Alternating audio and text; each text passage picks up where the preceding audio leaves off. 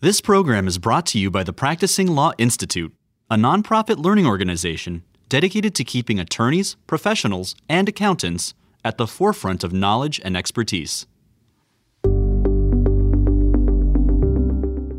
In 2018, SEC Commissioner Robert Jackson Jr. observed that market structure reform is not a partisan issue.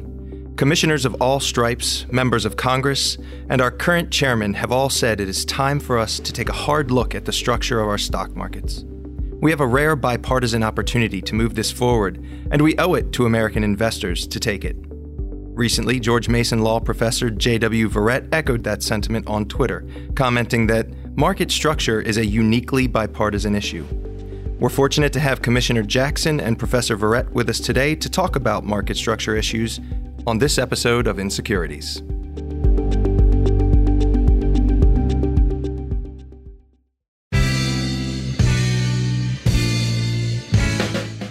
Hello, and welcome to a special edition of the inSecurities podcast. Today, we're recording live at the U.S. Securities and Exchange Commission headquarters in Washington, D.C. And, as Kurt noted up top, we're joined by two very special guests, SEC Commissioner Robert Jackson and Professor J.W. Verret from George Mason's Antonin Scalia Law School. Both are undoubtedly well known to our listeners, but Kurt, let's do a quick bio for both of them before we get started. Commissioner Jackson was sworn in as an SEC Commissioner in January 2018. He came to the SEC from NYU School of Law, where he is a professor of law. Previously, Commissioner Jackson was professor of law at Columbia Law School and director of its program on corporate law and policy. Commissioner Jackson's academic work has focused on corporate governance and the use of advanced data science techniques to improve transparency in securities markets. Commissioner Jackson has written more than 20 articles in the nation's most prestigious legal and economics journals, including a study that shines a light on the so-called 8K trading gap. In a past life, Commissioner Jackson was a big law attorney and an investment banker. Commissioner Jackson will leave his post at the SEC to return to NYU as a professor. In fact, as we record today, this is his last week on the job here at the SEC. And importantly, I should note that Commissioner Jackson is a lifelong Yankees fan and a regular participant in the annual SEC versus CFTC softball game. Commissioner, welcome to inSecurities. Thanks so much for having me. I'm delighted to be here. We're going to have to get that stat line for your career in that game down the road here. So, switching to our other guest, Professor Verret teaches banking, securities, and corporation law, as well as accounting for lawyers at the Antonin Scalia Law School. He's also been a visiting professor at Stanford Law School. Currently, Professor Verret serves on the Investment Advisory Committee of the SEC, where he advises the chairman of the SEC on legal and policy reform. He has also served as independent chairman of the board of directors of Egan-Jones Ratings, one of the 8 domestic credit rating firms licensed by the SEC to provide credit ratings on the debt of public companies and provides recommendations on shareholder proxy votes. Previously, Professor Verret served as chief economist and senior counsel to the U.S. House Committee on Financial Services. According to his LinkedIn banner, he's also been professionally admonished by former Federal Reserve Chairwoman Janet Yellen. And in recent years, you may have seen him on CNN, MSNBC, and other news networks where he comments on constitutional and political issues playing out inside the Beltway. Thank you guys both for joining us, and welcome to the show. Glad to be here. Thanks again. Thanks for having us.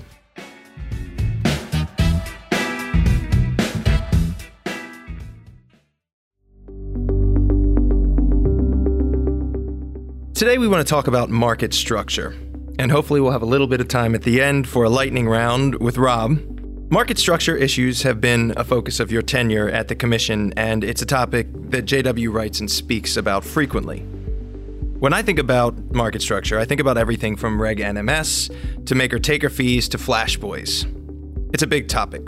So for purposes of the conversation today, we'd like to focus on 3 areas, all of which I think are near and dear to your hearts: exchange immunity, competition in the securities markets, and the role of credit rating agencies.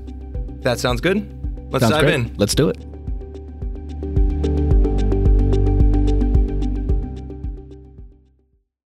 Let's kick off today's discussion with a conversation about the stock markets, or exchanges, and the issue of so-called exchange immunity. Rob, in 2018, you appeared at the Scalia Law School with Professor Verret and Tyler Gellish, who was counsel to former SEC Commissioner Kara Stein and is now an executive director at Healthy Markets Association. You talked about market structure issues. In your remarks, you noted that the SEC has struggled to keep up with market structure developments from a regulatory standpoint, and you said too often the SEC handles the exchanges with, quote, kid gloves. Therefore, you joked, it is time to put the exchange back in Securities and Exchange Commission. One of the issues you identified relating to the exchanges is exchange immunity. Can you describe the issue for our listeners? Sure, and thanks again for having me. Fundamentally, what's going on in equity market structure, it's profoundly complex, but it can be summarized by one insight, which is we have a series of laws that are designed on the premise that exchanges would be not-for-profit entities jointly owned by Wall Street. And that's not what they are anymore. Instead, they are for-profit entities, and they act like it. And I think part of what I was trying to say in that speech is that the SEC has to begin to acknowledge and think through the fact that the exchanges are and can be expected to act like for-profit entities. That is, taking the steps that maximize their profits. And in particular, in an area like exchange immunity, a for-profit exchange can be expected to claim the mantle of immunity at any point in its work, whether it's regulatory steps that the exchange is taking or for-profit steps that the exchange is taking. You can expect it will be in the interest of their shareholders to claim to be immune. It's not a complicated question to ask your shareholders, hey, there are damages here. Should we be immune or not? Of course. That tends to be a short conversation with your shareholders. For that reason, you can expect exchanges to seek immunity whenever they can get it. The question is whether that's right for investors. And my urging to my colleagues in that speech, and I'm delighted that we have a bipartisan moment where I've got colleagues on all sides who I think agree about a lot of this. I think upon reflection, most of us think that it might be time to limit the degree to which exchanges can claim to be immune, that they, like all other private actors, should be held responsible when their commercial interests cause harm. And that's that's one of the key policy points I've been advancing in this area. So I want to dive into that a little bit because there's some pending litigation right now where it's sort of asking the question about the circumstances where it's appropriate for an exchange to be immune. And in that case, the SEC filed an amicus brief, and they sort of don't take a position on it. As I read it, they sort of say there are instances where we think a private litigant ought to be able to sue an exchange. And then there are instances where they're acting like an SRO. And it is really for the SEC to discipline them or to bring some kind of action against them. So where is the line? When do you think immunity should apply? Well, so a couple of things. First of all, I really can't comment about pending litigation for obvious reasons. But here's what I will say. For me, it's straightforward that to the degree an exchange is acting in the regulatory context, I have no discomfort. And I understand why they should be considered immune under certain circumstances. But it's equally clear to me that when they take commercial steps, immunity is almost certainly inappropriate because what it will do is lead the exchange or any private actor to take more risk than they should because they won't, as an economist might say, internalize the cost of the steps that they've taken. The question is, where should that line be drawn? And because I'm a governance guy and someone who's interested in who gets to make decisions, let me just say this. In the question about who should draw that line, it's not the exchanges. We can talk about whether it should be the Congress or the SEC. That's an interesting debate that maybe J.W. and I can share a little bit about. Mm-hmm. But fundamentally, allowing the exchanges to make that decision is unlikely to be in investors' best interest. Chris, do you want to tee up a little bit about this case, and maybe we can get a take from J.W. on what that litigation is all about and what it means? Yeah, so referencing the City of Providence versus BATS Global Markets. BATS obviously is now known as CBOE. In the case, the plaintiffs allege, among other things, that certain defendants permitted HFT, or high-frequency trading firms, to purchase access to non-public investor order information, allowing them to profit at the expense of the class and to manipulate securities markets in violation of federal securities laws. An issue in that case is whether BATS may be sued at all. I think that goes back to that immunity question. J.W., what do you make of the City of Providence case? I think it was a big moment in that case. I was watching it very closely. It was a big moment when the SEC did an amicus brief and came out on the side of the plaintiffs. Frankly, I don't know how a defense counsel could make the exchange immunity arguments for clearly for-profit activities they made in that case, but you make the best argument you can for your client, I guess. But to me, it's clear cut that was for-profit activity attempting to put a immunity blanket over, not unlike what other SROs do. I mean, PCAOB and Federal Reserve do the same thing. They love to say, oh, we're quasi-private when it comes to contractual issues, but when it comes to being sued, oh, we're a quasi-governmental organization, right? The fact is exchanges aren't primarily regulatory organizations anymore. They've outsourced most of that to FINRA anyway. So I think teeing up a rethink of that totally is a great idea, and we'll figure out, we'll debate how to do it, but a rethink is a great idea. And in City of Providence v. Batts, I mean, just a no-brainer that stuff is not covered under sovereign immunity. So I do think there's a question or an issue here potentially, though, right? Because there are examples under the federal securities laws where there is no private right of action for a private litigant, right? There's no implied right of action for aiding and abetting liability under 10b or Rule 10b-5. I think whether or not there's a private right of action under Section 14e is still sort of an open question. It feels to me, no? Well, it's I would say it's currently contested. I think you're right. It's an open question. It's one that the Supreme Court seems to be thinking about. Okay. Yeah, I think that's fair. I think you said it better than I did, of course. But so I guess what I'm wondering here is the type of conduct we're talking about with Batts or now SIBO, is it the type of thing that a private litigant should be able to bring suit over? Or is it sort of like some of the other SEC enforcement actions we've seen against other SROs, where it's something more about their systems or their structure? You know, we've seen Reg SCI cases where they don't have appropriate information security infrastructure. Here, what we're talking about is things like selling rights to data or some of the fees around co-location and things like that. I mean, is that something that should be within the purview of the SEC's enforcement division rather than a private litigant? I would say there are elements of that case. The complaint's big, and the initial complaint was, like all complaints are, kind of rough. You wouldn't want to teach a securities law class out of it, right? In some ways, it was kind of a book report of the Flash Boys book, but it does put latency arbitrage front and center. And are those practices consistent with previously disclosed items in the exchange's own governing documents, which is a fraudulent disclosure issue, which is squarely within private litigant purview, I think. So I think I'm sort of thinking about back across both of your comments, Rob and J.W. I mean, it seems like you broadly agree that if an SRO is acting like an SRO, right, they're doing something like member regulation, that perhaps immunity would be appropriate. But if they're doing something in their capacity as a for-profit entity, then we're getting closer to the area where we think maybe a private right of action is there. So I think that's right. And one reason this is so bipartisan, and JW and I see it the same way, is that we think of this from a basic law and economics point of view. I mean, JW and I have known each other for almost 2 decades. We were classmates in law and economics seminars together. And this is not a hard law. He was always a gunner. I was always a slacker. Doesn't it seem like I'd be the shy one? Right. No, actually. So, no, look, this is not hard law and economics, guys. It's what JW and I, the reason we agree, and the reason so many of us agree, that the law and economics are straightforward. This is a standard moral hazard problem. If you don't require a private actor to incorporate the costs of their private action, you can expect they will take excessive risk. That's just straightforward.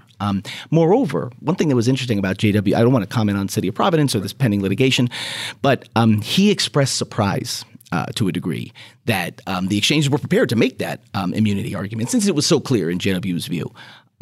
Is that fair, man? That it was kind of a tough argument to make. I got to say, I feel lots of ways about it, but not surprised. Because a for-profit entity's lawyers are going to make every argument they can, man. That's their job. I'm not surprised or mad at them. This is a problem of incentives in economics, not a problem of individuals or the way particular institutions choose to act. I'm not surprised that they'd like to be immune from as many things as they possibly can. And by the way, JW will tell you I tend to be a shareholder rights kind of guy. Mm-hmm. There's an argument that they owe an obligation to their shareholders to go as far as the law will allow. To make the argument. Yeah. To make that argument. So now, that doesn't mean that I'm glad they made it. It doesn't mean that I agree. What it means is I understand. Mm-hmm. And when I said we should take the kid gloves off and put the exchange back in the Securities Exchange Commission, what I meant is we should think of them for who they are, which are for-profit entities. That's the basic law and economics here that I think JW and I often see eye to eye on. I think that basic economic discussion really struck with me in reading the speech. I believe the quote is, like letting Barnes & Noble run the public libraries.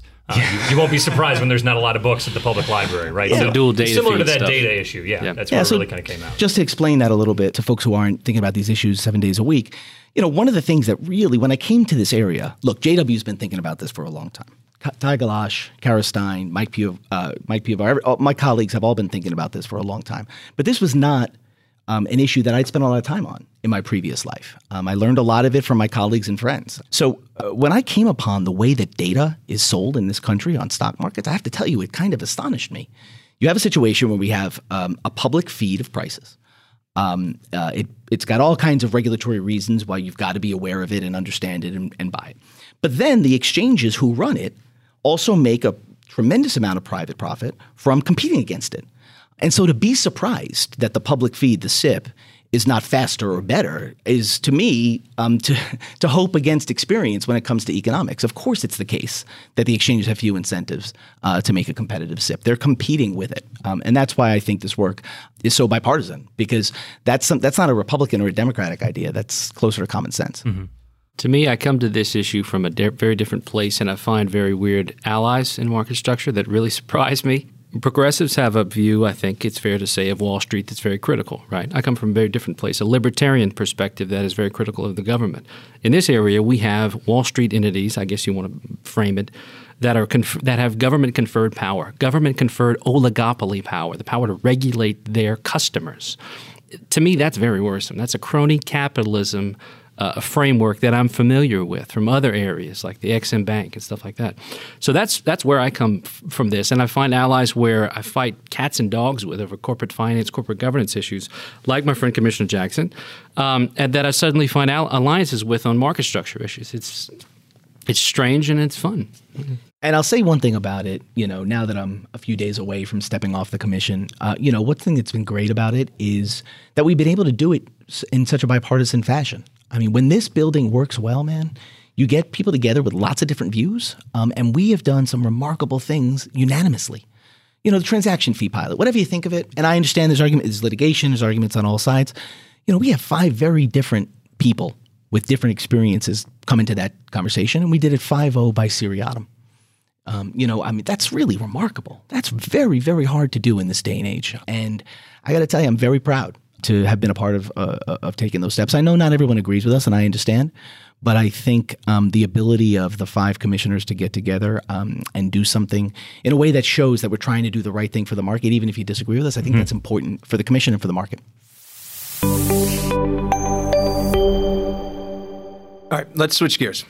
We've been talking a little bit about competition, so let's dive into that a little bit more. Specifically, Rob, you, I believe last year, called to create within the SEC an Office of Competition Economics. In 2018, you spoke to the Open Markets Institute about competition, which, according to your remarks, is, quote, the forgotten 4th pillar of the SEC's mission. In your speech, you said, quote, we at the SEC have forgotten a crucial part of our mission, to pursue the kind of vigorous competition that American investors deserve. Failing to ensure competition in our capital markets, you observed, is, quote, bad policy.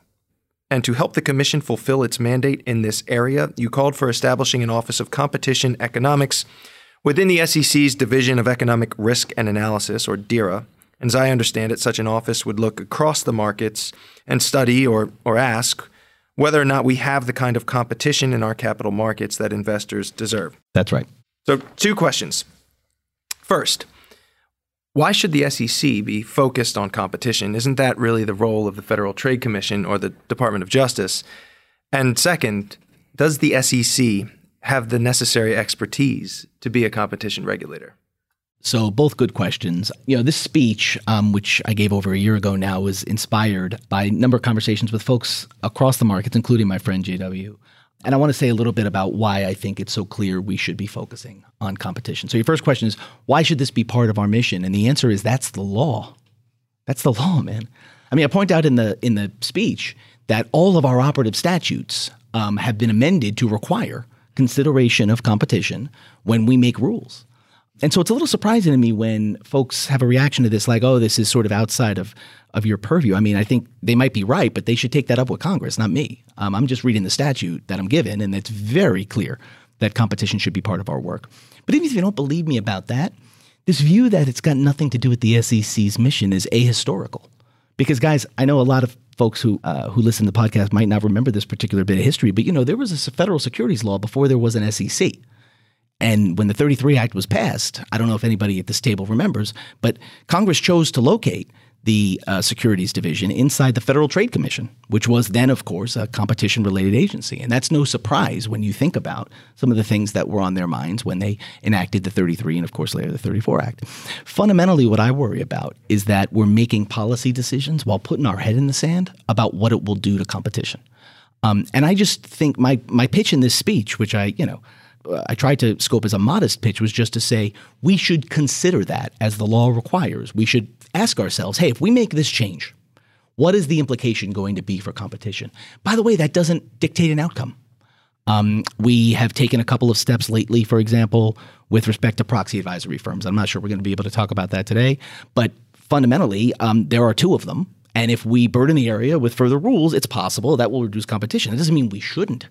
In fact, that's not my view. But it does mean we ought to think about it before we take that step. And Kurt, you asked about whether the SEC has the expertise. We have some brilliant folks in DERA, but this is not a competency that we focused on building out. Competition economics is extremely challenging. It's changing all the time. And I think we talk to the DOJ and FTC, and that's a good start. But I think we ought to have a group down there who every time we make a rule should ask themselves, is that going to make it harder to compete for American investors' dollars and to provide better service to American investors? If the answer to that is yes, that doesn't mean we shouldn't do it. It just means we ought to think about it before we vote on the rule. And that's the pitch I made there. I think it's fair to describe the SEC and the FTC in this space as like two English gentlemen come to a turnstile and they say, after you. No, after you. No, after you. And we have 50 years of that. Yeah. Look, we can take different approaches to antitrust as we do. And there's the old Chicago school approach to antitrust, which is associated with the right, very critical of easy assumptions about market power, which I'd probably go toward. And then there's I guess maybe the Ivy League or Wilsonian progressive view of antitrust, which is strong trust busting. But we should be at least having that debate. We're not even there, but that's not even on the table here. Courts have encouraged the SEC to focus on it. It's not just Rob's speech. Susquehanna versus SEC, the judge admonishes the SEC to focus more on its competition mission and fee oversight, which is just a part of the broader market structure issue where it has these competition obligations. So we should be having that debate here, that discussion within with a bunch of new IO economists, according to Rob's suggestion in the competition office. I mean, I can tell you, from a practitioner's perspective or from the defense bar, I mean, I have been in cases where antitrust or competition issues are at the heart of the case, right? And I'm often sitting across the table from somebody at the Department of Justice, often someone in antitrust, who maybe has spent their career figuring out whether someone is rigging the price of bubblegum, right? But now all of a sudden we're talking about a security, and it's very, very different for them. If we're lucky enough to get some of the good folks from the SEC involved, I think they can provide a little bit of color or context, but it does seem like at the very least we need some cooperation. If at the SEC they're not going to take steps to acknowledge that this is perhaps part of their mandate. Yeah, no. I think building that competence inside the SEC is just hard to be against. If I'm being perfectly candid, and that doesn't suggest. I'm sensitive to the concerns around mission creep, et cetera. I don't think we're antitrust regulators. That's not my claim. My claim is that we're going to have to make hard regulatory choices. When we do, there's certain things we have to weigh, like cost benefit, for example. DERA provides us with an analysis. My job is to read it and see if I'm persuaded, and if I'm not, to push back, et cetera. I don't know why we wouldn't be doing that about competitive effects of any choice that we're making. And by the way, guys, I said in the speech, when I went out to interview on Wall Street, when I was looking for a job, there were a lot more investment banks than there are today. There were a lot more accounting firms than there are today. We have made a series of choices over decades that have led to tremendous concentration in the American marketplace. And the SEC ought to be thinking about that because the law says so, because history suggests it's good policy, and because, in fact, as J.W. points out, it's a conversation that American investors deserve. I'd love to have a discussion about the extent to which securities laws created barriers to entry for new firms. So we can have that debate later too, right? Well, look, so that's a good example, right? Like J.W. and I will not agree about the implications of this.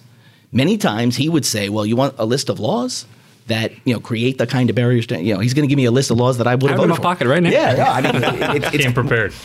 But again, where there ought to be bipartisan broad agreement is that it's a consideration that should be on the table. Now, where you take that consideration, like for example, on proxy advisors, I don't think J.W. would agree that because there are only two and burdening them with regulation means that we shouldn't regulate them. Is that right? No. Yeah. So I'm not going to draw that inference, but I think would agree that he should consider it with respect to the kinds of regulations he might favor in the context, just like I would agree that I'd be required to consider competitive effects where the SEC seeks to regulate corporate governance, if you like. So I think the premise that we can agree on and should agree on as a commission is that this is relevant to our work. Because it's relevant, we need to build the expertise for the reasons you've given, Kurt.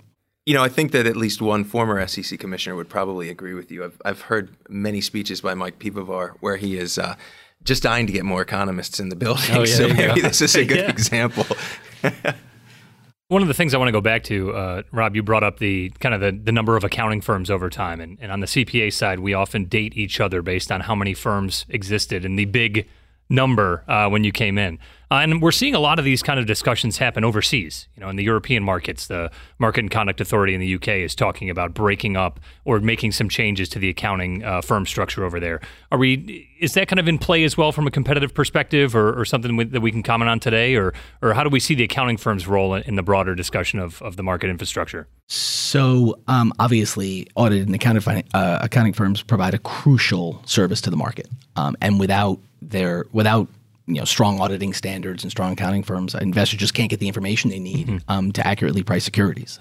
And so it's enormously important work. I think what you're seeing in the UK and elsewhere is a reminder of the importance of the space and that there are real risks to having a lack of competition among those firms. And again, I'd be curious, J.W., to hear your views because I know this is a space you've been thinking a lot about lately.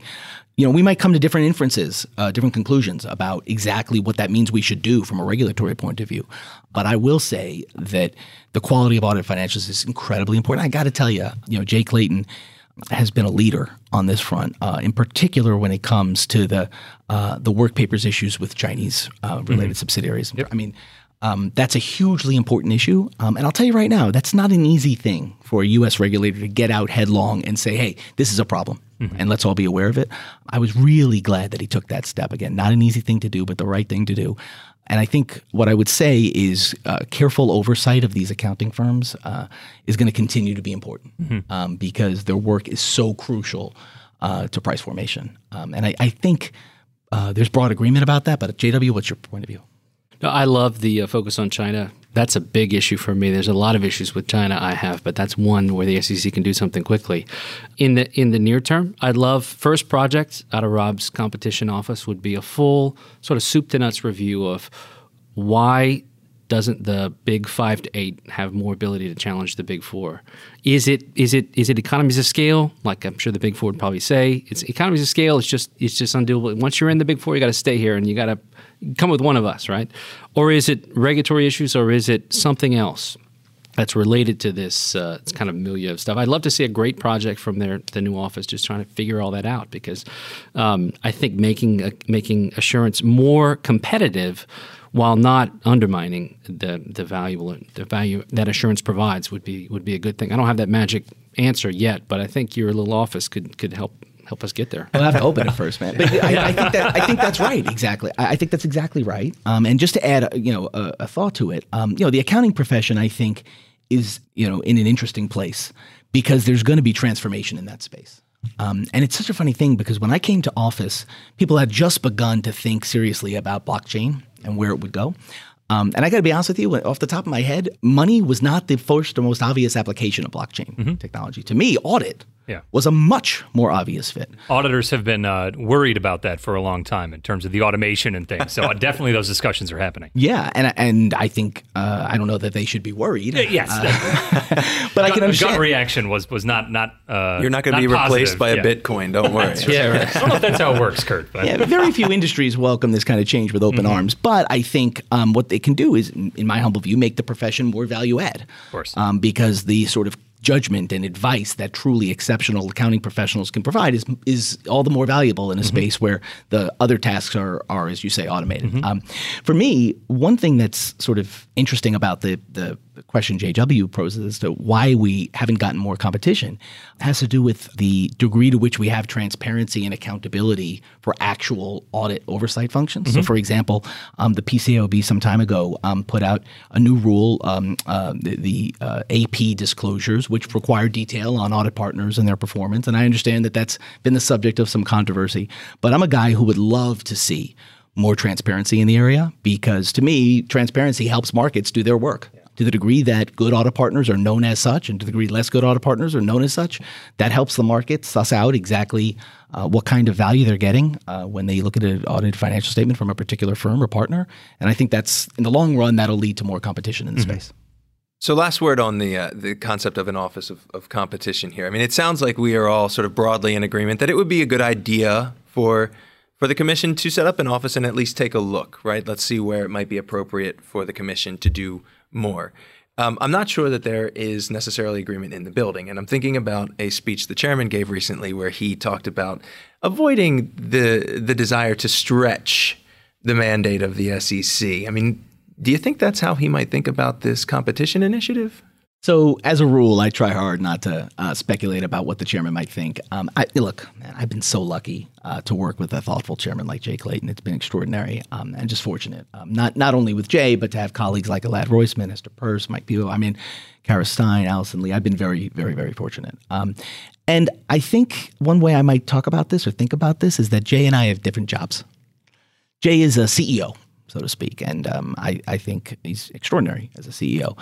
He's got to run the building he's got, on the budget he's got, with the mission he's got. And commissioners sometimes have the luxury, and some of the very best predecessors I've had have had the luxury of looking beyond the limits of the law that we have and think more about the future and what it should look like. And I would characterize, to the degree that there's disagreement, it might be because we sit in different places, have different roles, and different perspectives on questions about the future of the place.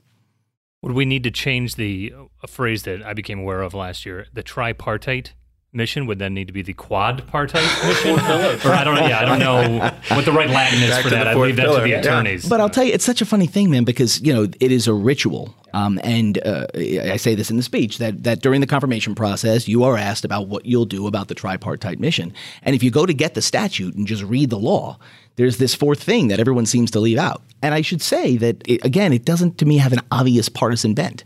J.W. and I agree about the importance of the board. And by the way, I think Congress ordinarily doesn't put words in statutes that they don't intend to have import or meaning. So J.W.'s not so sure.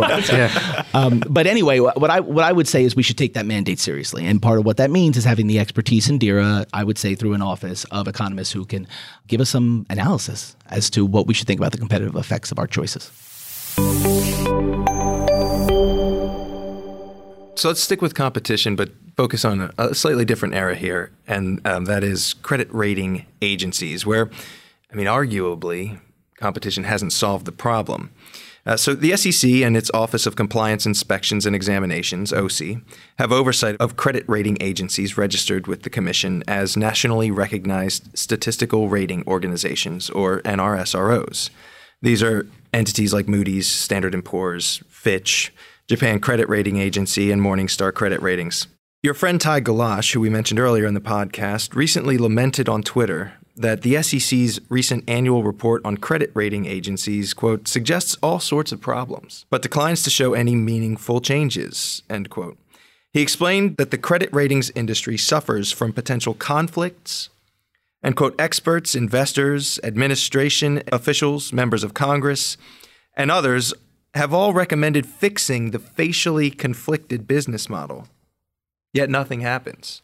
So what's going on here? Can you tell us a little bit about this, J.W., and why is the issue unresolved? Yeah, and I should say I served a brief term as an interim chairman for one of the credit rating agencies, and I'm off, and I've been out for a year now, so I'm not talking about any firms in particular, and I don't have any interest in this other than academic interest at this point.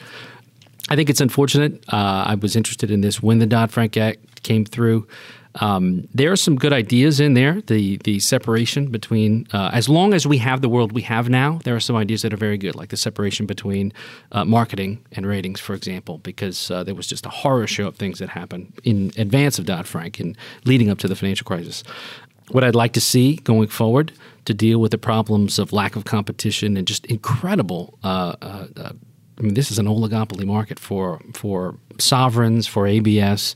I'd like to see a couple of things. I'd like to see, first, I think the easiest thing to do is the way the PCAOB handles a similar situation, external assurance and conflict of interest with issuers who pay, the issuer pays model and all of that, is PCAOB does public inspection reports. It says, we went through, we kicked the tires, here are some problems, and the firm name is at the top. Credit ratings, they don't do the same thing. Credit ratings, they take a little easier on the credit ratings firms. And they have an anonymized annual exam that says a big firm did this, a small firm did this. And you have to try to guess and say, which big firm? What do you mean by big? The big three, the big four, the big five? What? Let's make a report of everybody, and let's see who's who on the naughty list, the annual naughty list, which actually comes around at Christmas. So it's colloquially known as the naughty list in the industry. Let's see who's on the naughty list. Let's see who's on the naughty list year after year. Let's see what's going on here. Have some transparency. And if firms have an issue, they get a chance to respond to, like in the PCAOB report. Firm response, we don't agree for this reason or that reason. Let the market figure it out. I'd love to take a broader look at, again, barriers to entry. I sound like a broken record, but that's a second project to me. I think the fintech guys could come up with better models than we have now if they had the chance. But for now, public inspection reports. That's my new thing. So let me start by saying the folks in our Office of Credit Ratings are just extraordinary public servants. I spent a lot of time around this table debating these issues with them. I think if I wouldn't speak for any of my colleagues, and I should say, everything I say here are my views and not my mother's views or my chairman's views or any of my colleagues' views. You might be looking forward to not having to say that after the end of the week. Yeah, I got to say, man, I am. Because it's true of anything I've ever said, and I always like to add my personal caveat to this, which is I'm sure given enough time and wisdom, they're going to realize I was right all along. I didn't hear that at SEC Speaks last year. Yeah. But look, I've spent a lot of time talking with, and look, there are real practical issues with having a public disclosure report of the kind JW is describing. Just to give a couple of examples, our colleagues and the staff have close relationships with the credit rating agencies. We rely on them for engagement, for reporting, for being forthcoming. We have limited resources, and those relationships are important. And I fully understand that, but I got to tell you, I think JW's got the better of the argument here. And he's building on work by one of my favorite academics, Berkeley Law's Frank Partnoy, who's been thinking about this for a very long time.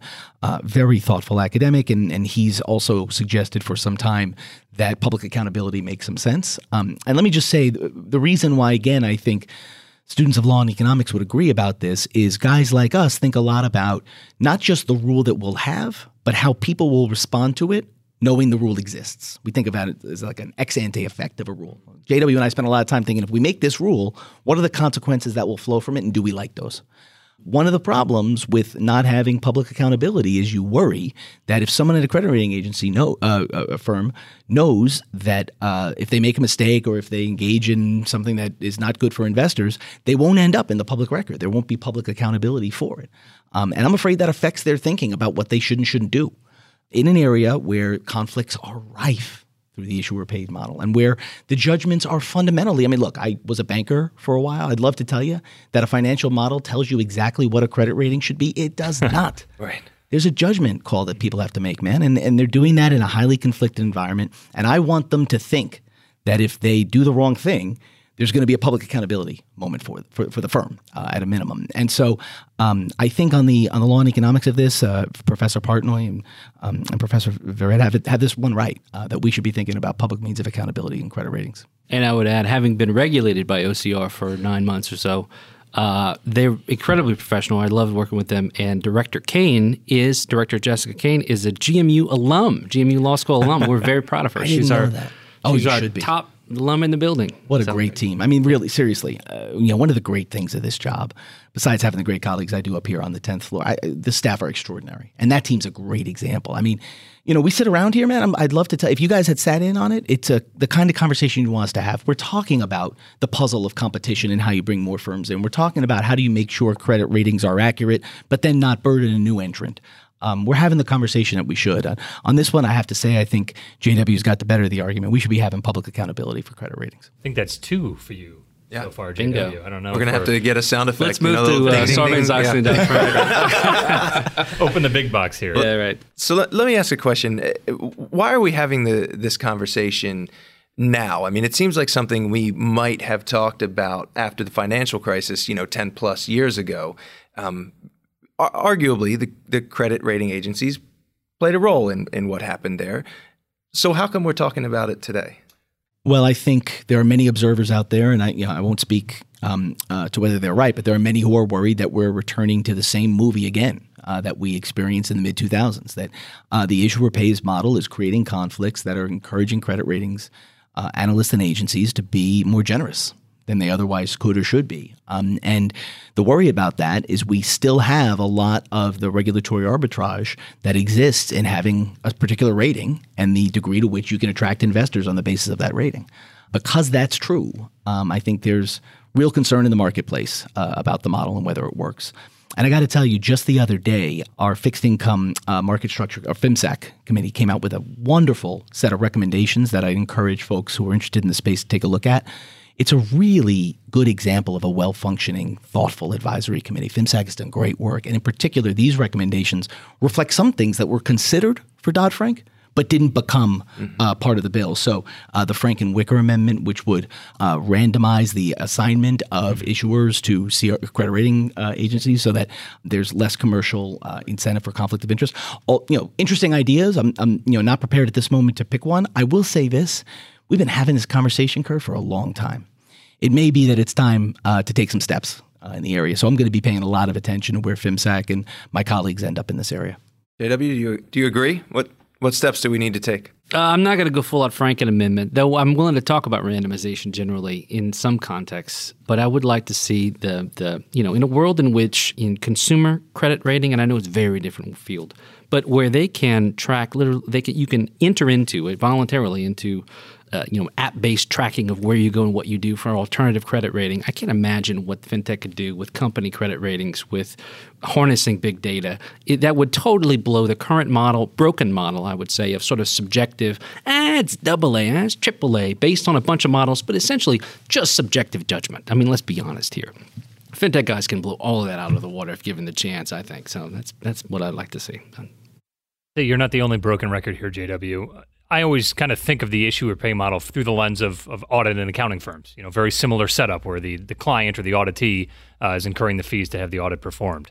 Are we thinking of that along the same lines here, or do we see a similar issue with the audit model, or are there other considerations on the credit rating side that don't apply? I think it's the closest analog. It's not assurance; it's rating, not assurance, which is different. And assurance is actually harder, I think, but the closest analog we have, yeah. Mm-hmm. I think that's why some of the steps that have been taken in the U.S. market on the audit side are so important. I mean, when you say that, my answer to you would be that's why we've got audit committees. Yep.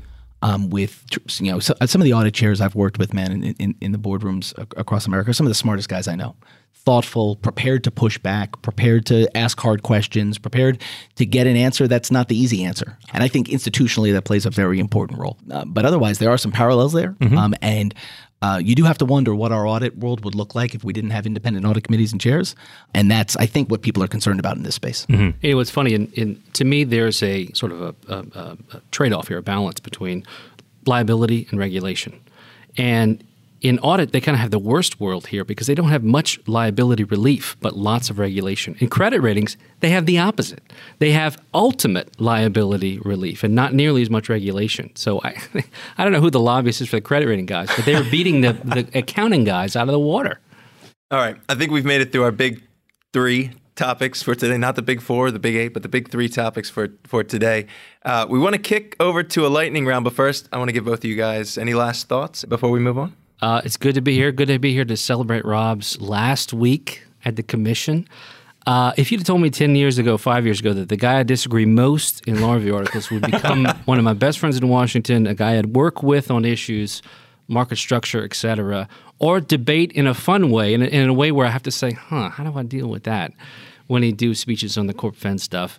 Congrats, man, and good luck to what comes ahead. Well, thanks very much. I got to say, I don't think JW is the only one celebrating that I'm coming off the commission. But no, look, what it's been such an honor. And I got to be honest with you, I just look back at this experience and say I was so fortunate to get to work with the incredible staff here, but also with a guy like JW who, this is not an easy moment for bipartisanship in this town. But he and my colleagues on the commission have made that possible for me in a way that if you told me 2 years ago, hey, Rob, you're going to be ending a term where you've got a lot of initiatives that you managed to move forward on a bipartisan basis, I would have been surprised, but proud and excited. And I'll never forget the experience. I've been very, very lucky.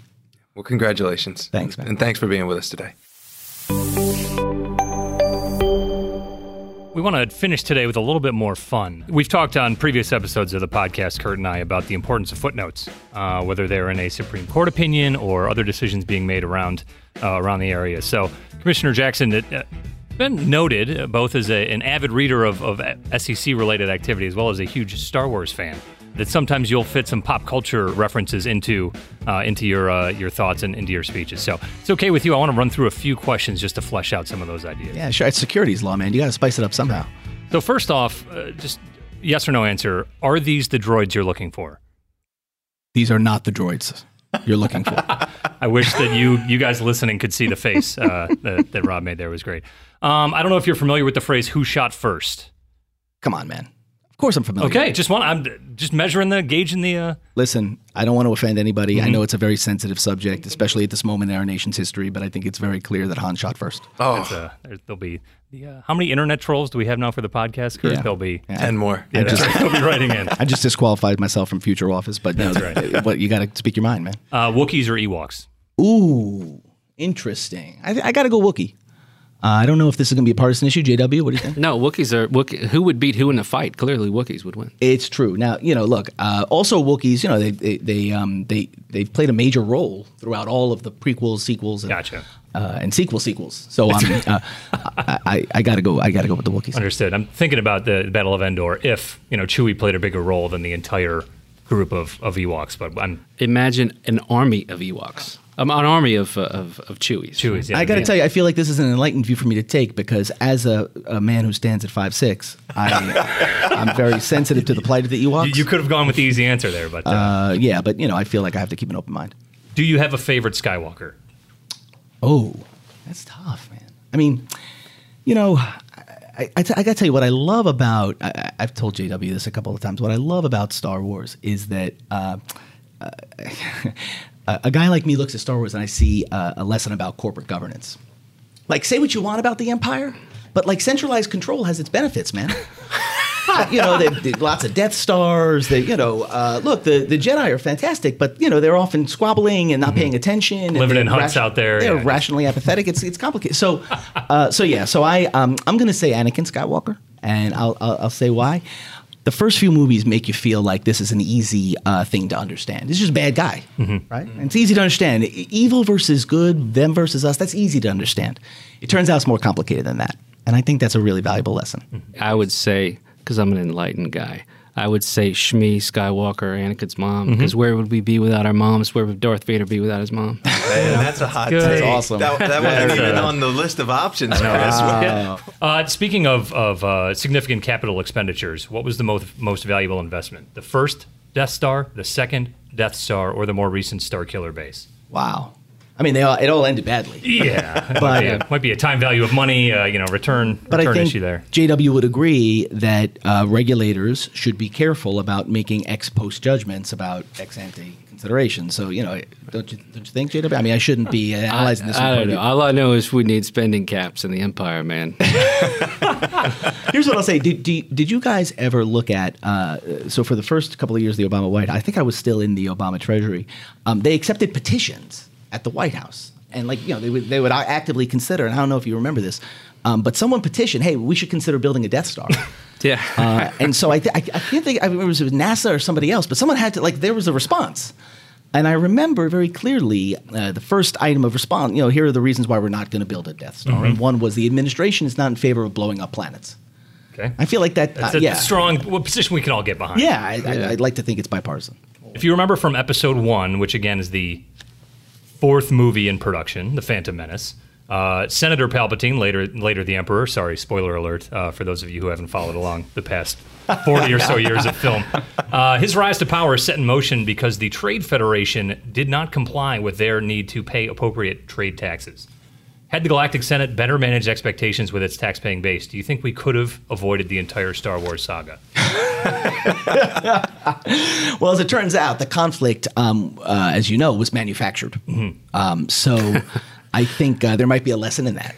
That conflict is not what it seems. And, look, fundamentally, it would have been a shame, right? Yeah. I mean, they're great movies. Come on. So I'm kind of glad they didn't work it out. With the blown up planets aside, I mean, there was a lot of good to come out of it as well. Yeah, I mean, Trade wars are not easy to win. It's very, very humorous how topical we're being today with our Star Wars. Right. Bringing it back to the SEC, Kurt and I had kind of been kicking around. We've got a little running theme here where Kurt has to bring up Reg BI at least once an episode. Yep. So, all right, I'm out of here. Yep, I'm out of here. Absolutely. No, I mean, and so full disclaimer, this question is just designed so that I can refer to Reg BI as the Phantom Menace. But with that in mind, there's always a lot of debate about, what's your favorite Star Wars, right? So thinking about SEC rulemakings, if we thought that maybe Reg BI is the Phantom Menace, and you can tell me if you agree with that, what's your favorite Star Wars movie, and what's the SEC rulemaking analog from your tenure? So I have a controversial answer to the Star Wars question. It's got me in a lot of trouble over the years, and I hope this doesn't come up in the Senate ever. I didn't be in trouble. But I think Revenge of the Sith is the finest Star Wars movie, and here's why. Yeah, I know. That's one vote for Revenge of the Sith. Yeah, I'm like the only guy. Humanity. Yeah. Here's why I think that's so. Telling a story isn't easy, and what the challenge, if you think about it, when he sat down to write this, here's the challenge: everybody knows what happened before, everybody knows what happens next. And you have to write a story in between that's sort of compelling and makes sense. And I think the movie achieves that. My own sense is that people should be graded against a reasonable set of expectations. We should be careful about how we define success. And in that situation, when he knows that everybody knows what happens next, it's one of the most iconic moments in movie history that Anakin Skywalker becomes Darth Vader. To have made it compelling is really an extraordinary achievement. It would be like me dunking a basketball. I mean, really not likely, but would be delightful if it happened. I think if you ask me about the things I'm most proud of here, most of them have to do with market structure, but we've talked about that a lot, and so I'm going to give you a different one. Something that just shows you how well this building has functioned under Jay Clayton's leadership is that we unanimously adopted our ETF rule last year. Guys, again, this is trillions of dollars of ordinary families' money. More and more people are using this vehicle. It's put tremendous pressure on costs in a way that's really important for those families. And there was debate for 10 years or more about what the right shape of a rule looked like, about whether it could move through the commission, et cetera. We adopted that Rule 5.0 through our seriatim internal process. I'm extremely proud of that. And again, I understand it's not the world's most sexy subject. It didn't get as much attention as Reg BI or as other things that I care about. And there are a lot of high profile losses that I've had in the job. No doubt. I lost a lot more often than I won, but I'm really proud that kind of thing, we're so engaged in the work of protecting investors that we do something like that would be remarkable under different circumstances. And the market just expects the place to work. And that's been very rewarding. And I think it's a tribute to Jay and my colleagues on the commission. I think that's a perfect way to end it. Thank you both again for being with us today. Hope to see you again soon. Thanks, guys. Thanks, guys. That's it for our episode today. Thank you for joining us for the inSecurities podcast from PLI. As always, you can find us on Twitter. I am at @enforce_update. And I'm at Ekimoff CPA.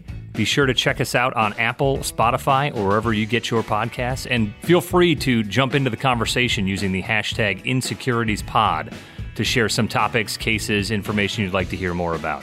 Thanks for tuning in, everybody. Hope to see you next time. Have a good one.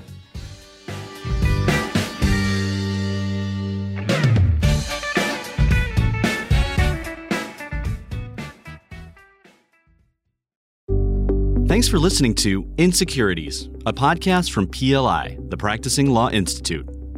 PLI is a nonprofit provider of authoritative professional services training and continuing education. In an increasingly complex business environment where intricate corporate structures reign, inSecurities can help you make sense of it all. A special thanks goes to the producer of inSecurities, Daniel Peinitz, as well as hosts Chris Ekimoff and Kurt Wolf. For more information about PLI's SEC Institute, or to view hundreds of hours of fresh and relevant on-demand programming covering changes within the security sector, visit pli.edu/membership. and sign up for a privileged membership.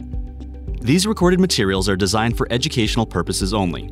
This podcast does not constitute legal, audit, tax, consulting, business, financial, investment, or other professional advice, and it does not create an attorney-client relationship. Please consult a qualified professional advisor before taking any action based on the information herein. Furthermore, the views and opinions expressed in this podcast are solely those of the individual participants. PLI, Troutman Sanders, and RSM do not make any representations or warranties, express or implied, regarding the contents of this podcast. CLE and CPE credit are not offered for listening to this podcast. Users of this podcast may save and use the podcast only for personal or other non-commercial, educational purposes. No other use, including, without limitation, retransmission or editing of this podcast may be made without prior written permission from PLI.